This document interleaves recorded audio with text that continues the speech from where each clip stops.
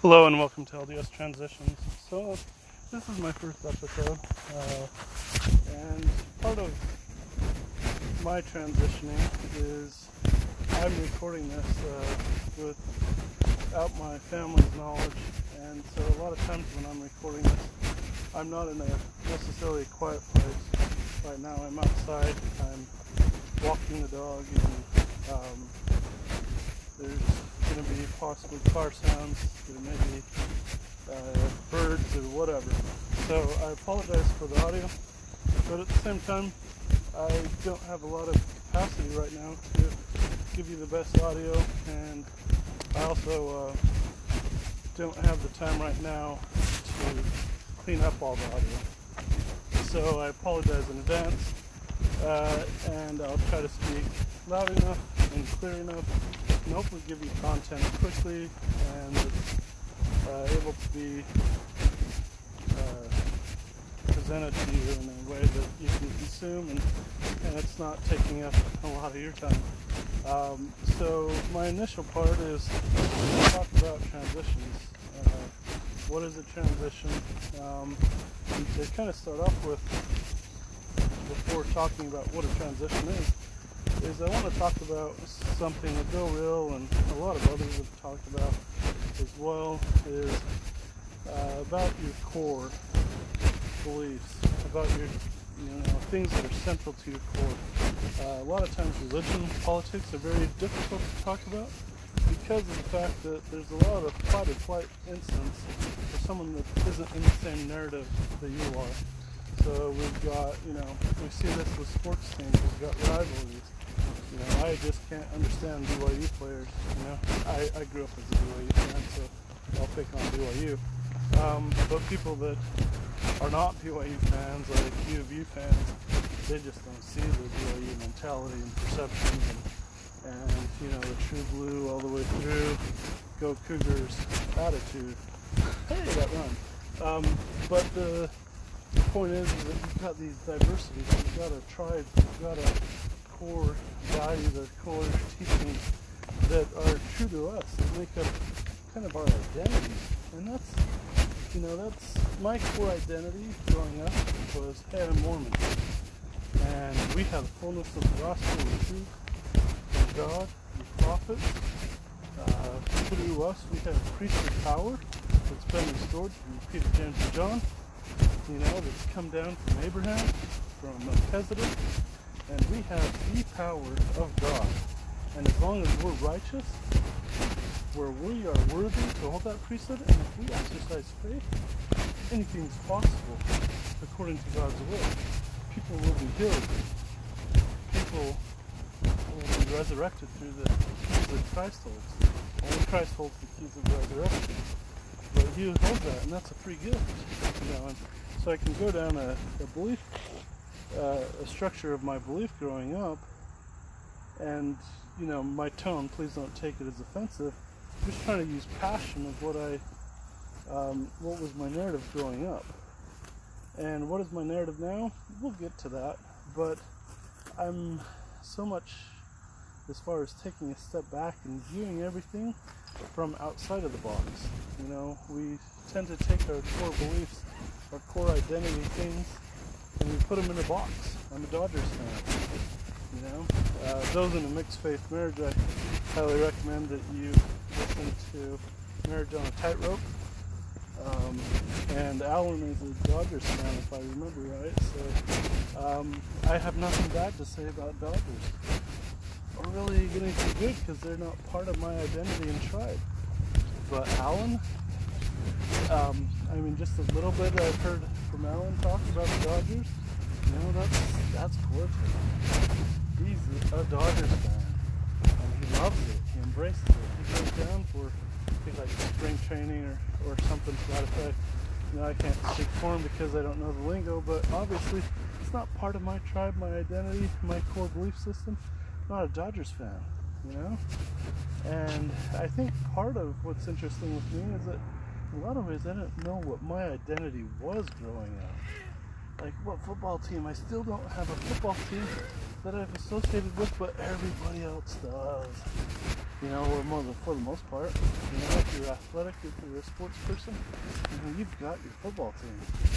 And, you know, I grew up playing soccer, and there weren't any professional soccer teams around. So when Real Salt Lake came out, it was awesome. When, the Utah Freeze, if anyone remembers the Utah Freeze, they were an indoor soccer semi-pro team. They were awesome. They were fun to watch. You know? And then they died out. And then we moved away from Utah. And I can't go to a DC United game. It's DC United. I'm a Real Salt Lake fan. But then I don't want it because sometimes their games aren't broadcasted in my area, and I get busy with life, and I don't even know the players, and I failed being a Real Salt Lake fan. You know, so sometimes their narrative, their core, their beliefs, whether if it's sports or whatever, sometimes they affect us. If you don't go to church for a while, you know, you're not that TBM, that true believing member that you used to be because you haven't been to church for 6 months. And, you know, you realize that life doesn't fall apart. And, you know, and I can say this, a lot of COVID stuff with the year 2020, you know, many of us haven't been to church for months. Shame on you, get back to church. We're still doing home church, and I'll talk about that a little bit in other episodes, but, you know, home church right now kind of rocks. You know, our start time, you know, we're never late. We are never late. We're always on time. And we get to pick the hymns. And sometimes we get to pick the topics, and that's their subject, and I'll talk about that again on another episode. But, you know, things that are core to our identity kind of fluctuates with, you know, where we are. You know, are we in proximity to those things? You know, do we see our tribe frequently? Do we feel distance from our tribe? You know, a lot of members, it's very hard right now because they don't have people to see every Sunday. And you kind of fall out of a relationship. My wife and I have had struggles with the friendship. There's some hurt feelings, and we don't see them all the time anymore. So it's harder to repair. It's harder to know, well, what do they really think? What do they think that we really think? You know, is time healing it? Or is distancing from them? You know how to feel that? I don't know. But my point is, you know, our core, our identity can evolve and change. But what doesn't change a whole lot is our politics, our political tribe. Oftentimes that doesn't change. Oftentimes we don't change as far as, you know, if you're a true diehard Dodgers fan, a lot of times sports teams are with you till forever, right? But religion, stuff that you grew up with as a kid as far as the concepts on deity, on life after, the concepts of what makes sense on things that are faith-based.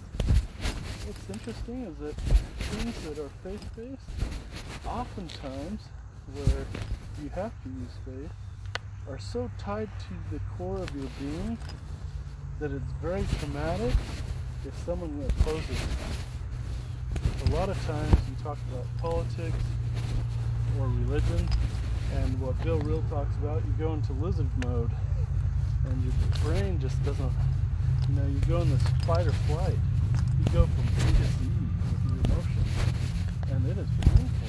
It's hurtful.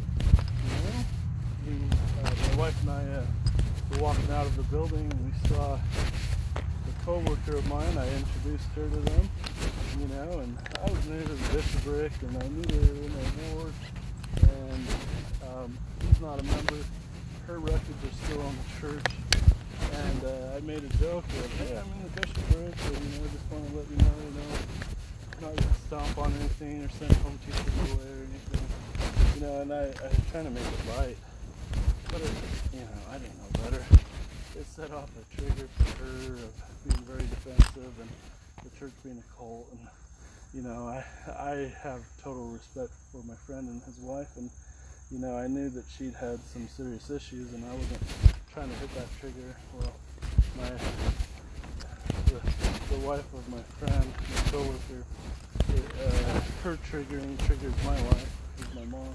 My wife is automatically now triggered because someone said Colt, and so I'm just like, oh God. And so, you know, we just try to de-escalate quickly. You know, we say, hey, we'll have to get together for lunch or something, or dinner or something, you know, I texted my number and didn't hear from him again, so that's a relationship I need to repair. And, you know, hey, sorry for what was said while I was Mormon or something, you know. But at that time, I was very much in a narrative, and my wife definitely is, of this narrative of, you know, don't attack, you know, even though one's being triggered one way and saying that, you know, don't dare talk about home teachers, and, you know, hey, the Mormon church is a cult. So she has this very painful experience she's gone through, and that's her visceral reaction to my lighthearted comment, you know, and I was trying to smile and stuff. And then my wife is triggered because of the word cult, and she goes into defense mechanism, and you know, World War III started, right? So, you know, the sad thing is that because of our core feelings, it's easy to get in these liberated state of mind where we go from A to Z in our emotions of fight or flight. Hey, don't you persecute me. You know, don't you call me a cult. You know, a true believing member isn't willing to look at why someone might consider their religion as a cult, and the non-believer, you know, is very much offended that you would try to impose having someone come over to your house, regardless if it's innocent or not, and if it's a joke, to teach a belief that you're offended about, and that causes a lot of trauma. You know, and unfortunately, I didn't know better. You know, I was very much in a narrative, you know, of my own narrative, and I wasn't respectful of their views. I was ignorant of their views and where she had transitioned to, and I also should have been more aware of my life as far as the fact that, you know, there might be a visceral reaction. So, you know, that's how wars work, because when there's a religious context, because in many ways people are being attacked and abused, you know, and they're core to them, you know, it's their eternal salvation in many respects. It's ideal. And so I give a symbolism of you've got your DNA. You can't change your DNA. It's who you are. And when it comes to your identity and religion, a lot of times I give it a comparison of wrapped around your DNA, intertwined with it. And so, you know, someone attacks your religion, someone attacks God, someone attacks your belief system, and they're attacking you. They're coming at you. And so, hey, all of a sudden, you're offended, and your salvation depends on this belief system. You know, your identity, your eternal view, your family, it's been sealed for time and all eternity. And how dare you try to touch my family and my belief structure? You know, this isn't cognitive. This is just instantaneous reaction of A to Z. Hey, bring it on. Let's get this on. Let's fight about this. Or, hey, I'm getting the heck out of here because you guys are nuts and I'm getting out of here. So this fight or flight mentality is very normal. Very normal. You go to any belief structure, regardless of truth, regardless of atheist and unbelievers, regardless if they're flat earthers, regardless of whatever, right? You can bring politics into it too, right? Regardless of what you believe in, what's core to you, if someone attacks that, regardless if it's small, and someone thinks they're bringing some humor into it or something, like me, the idiot, you know? And there's this visceral reaction, this, hey, get out of my face, or hey, bring it on, fight or flight, or hey, I'm getting the heck out of here. Very real. And so there's two aspects of that. One is that you can't change someone. You cannot change someone's belief by presenting facts, regardless of how true it is, because of the fight or flight.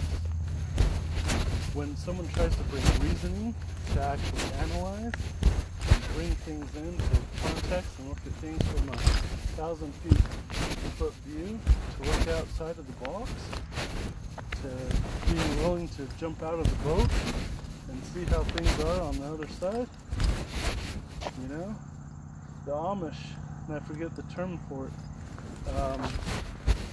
but they have a tradition of allowing, you know, you to be able to go and experience the world and then decide what they're going to do. There's so much wisdom in that. It gives them the freedom to say, hey, I can pick this all apart, I can try to put it back together, and if it doesn't fit for me, I can walk away. Right? What wisdom in that? You know, I haven't talked to any Amish about that, but that's my understanding. I haven't done enough research into it to see the complexities of that. But isn't that interesting? But yet, so many of us don't take that approach. They're questioning their own standing. Now, atheists may, if someone grows up in a family where it's like, we don't know what's right, figure it out. You go and figure it out. We don't know what's true, you know? Mom grew up Baptist, dad grew up Catholic, someone's Buddhist, someone's atheist, and they might tell their kids, hey, you go figure it out. You find God, or whatever, and you figure it out. That's your journey. But that's not the narrative I grew up with. And so when you don't grow up having a sense that, hey, I can be critical of my very core belief feelings, and I can change that if I choose to, it's very different. And because this foundation is built up throughout your life of, hey, this is truth, this is how things are, this is who I am, this is what's right, this is what's wrong, you know? So it's a very difficult situation. But with that being said, I want to go back to transitioning, and the second factor being that you can't go and change someone's mind. It's core to them. But the second factor is that it's very painful to unwrap it. Let me emphasize that. Someone that grew up very orthodox Mormon, trying to unwrap myself from Mormonism has been the most painful, hurtful thing, and I didn't want this. I didn't do it because I wanted it. I was seeking truth by seeking ways to help you. I was in a bishopric. And we heard about people transitioning away, about having doubts, about running into historical issues. And I thought, I'm never going to question my faith. I've had these spiritual experiences. Nothing can shake it. What I've been taught and my spiritual experiences, they all line up. And they're all safe. And so me starting to look into things, I took a very much in-box approach initially, as far as staying with a core belief system and looking at trusted sources.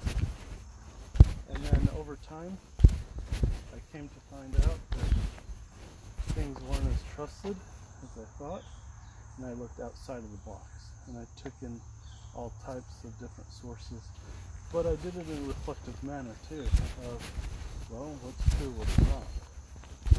We'll dive into that further in another episode, but my points are, one is you can't change someone's belief system. You can't just go and say, hey, here's facts, go change. They have to be open to it. I've never seen someone change without them being open to it. We have apologists in the church who can say the most insane things when you try to look at it logically. And we'll bring that in other episodes, but we don't even need to talk about that. We don't have to dive into truth claims. But, so you can't change someone. You cannot change a single person. Someone has to be open for change. They have to be able to, within themselves, open that door. Open their hearts to change. Because otherwise it's a fight or flight situation. You don't attack me. You don't tell me I'm wrong. You don't tell me that you know what's right. Jehovah's Witnesses come by. How many people are saying, yes, please come tell me the truths. I'm so interested. Most people are like, I've got my truths. Thank you for wanting to share. We're happy. Have a great day. Right? Hopefully that's that cordial, right? A lot of people, but then you can't unravel that. It's painful. No one wants to dissect and look at their cores and say, you know what, one day I'm just going to wake up and I'm going to see if I'd rather be a Red Sox fan. Or, hey, Pirates are pretty cool. I like Pirates. Hey, the Raiders are moving to Las Vegas, so, I'm going to abandon being a 49ers fan. I'm just going to hop over to the Raiders now. Now, maybe that's true in a lot of aspects because they're now in close proximity. You don't have to travel very far. You've got a hometown that you can adhere to. But how many people are going to then say, I'll be a Redskins fan, right? Or I want to be a Yankees fan, right? Or someone that's going to jump ship and say, I used to like football, but, I played it all my life, and all of a sudden, I'm not going to like football anymore, and, I'm going to take up golf, I've always despised golf, but, all of a sudden I'm going to become an avid golf fan, and I'm going to hate football. How many people do that, right? Well, I grew up, loving it. It is to my core. And I always thought that someone that was an atheist, they were evil. They followed Lucifer. They followed Satan. They were just pure evil. So how have the tables turned? Because I can tell you, I didn't want this. It's been painful. I haven't wanted any part of the stuff out of the process. It's been pure hell. Process there's been true suffering because I'm dissecting and having to take apart things that were to my core that I realize that no longer fit the narrative and the reasoning and the logic that I've applied spiritually to my life. And so, it's painful. It's painful. And, so what do we do with that? That's what you need to do. You need to figure out your passage and no one else can give it to you. And if you feel like you don't fit in the box anymore for whatever reason, whatever that box is, there's going to be people that walk a similar journey to you that will understand. And there's going to be a lot of people inside that box that have no idea why you jumped in. Because they love the Dodgers. And I there's a chance Alan might listen to this, so maybe we can give some views and perception of that. Go Dodgers. And I say that just because I'm not a baseball fan. I have nothing against it. I have nothing about issues with Dodgers whatsoever. I just say it because I respect Alan and Katie, and they came as an example. But anyway, be safe. Be kind to yourself. Those in transitions are hurting. It's not something they want. No one I've talked to has said, I wanted this. No one. And no one wants to jump ship. But oftentimes we feel like we're being thrown overboard. We feel like what we understand of integrity and honesty has been compromised, regardless of where you come from. Maybe it's Scientology. Maybe it's Mormonism. Maybe you just are despised by, the Pittsburgh Pirates and you want to be a Dodgers fan. And that would be painful because all your friends like the Dodgers, right? Or, sorry, the Pirates. But now you have Alan. He's a Dodgers fan. But, so transition is not something people want. And then to talk to people about why you transition or something they held there, it's hurtful. And there's real reactions in relationships and families that are lost over this stuff. And it's painful. And the sad thing is that organizations that know of things of why people transition but they ignore it doesn't help the situation. It's much easier to stay in an organization when they're honest and transparent and they're still welcoming. But oftentimes that doesn't feel like the case. Oftentimes it isn't. Oftentimes they're not able to mold and to change to help you when you change. I haven't looked into Community of Christ, but from what I've heard of Community of Christ, they understand it and they're welcoming to all people. Whatever you have spirituality-wise, it's very much, hey, come and feel free to join with us. So it'll be interesting if my path ever goes to Community of Christ for any spiritual or community type situations. But be safe, be kind, love yourself. Find to love yourself. You're worthy. You matter. You're of worth. You are enough. You are enough. And be safe and talk to you later.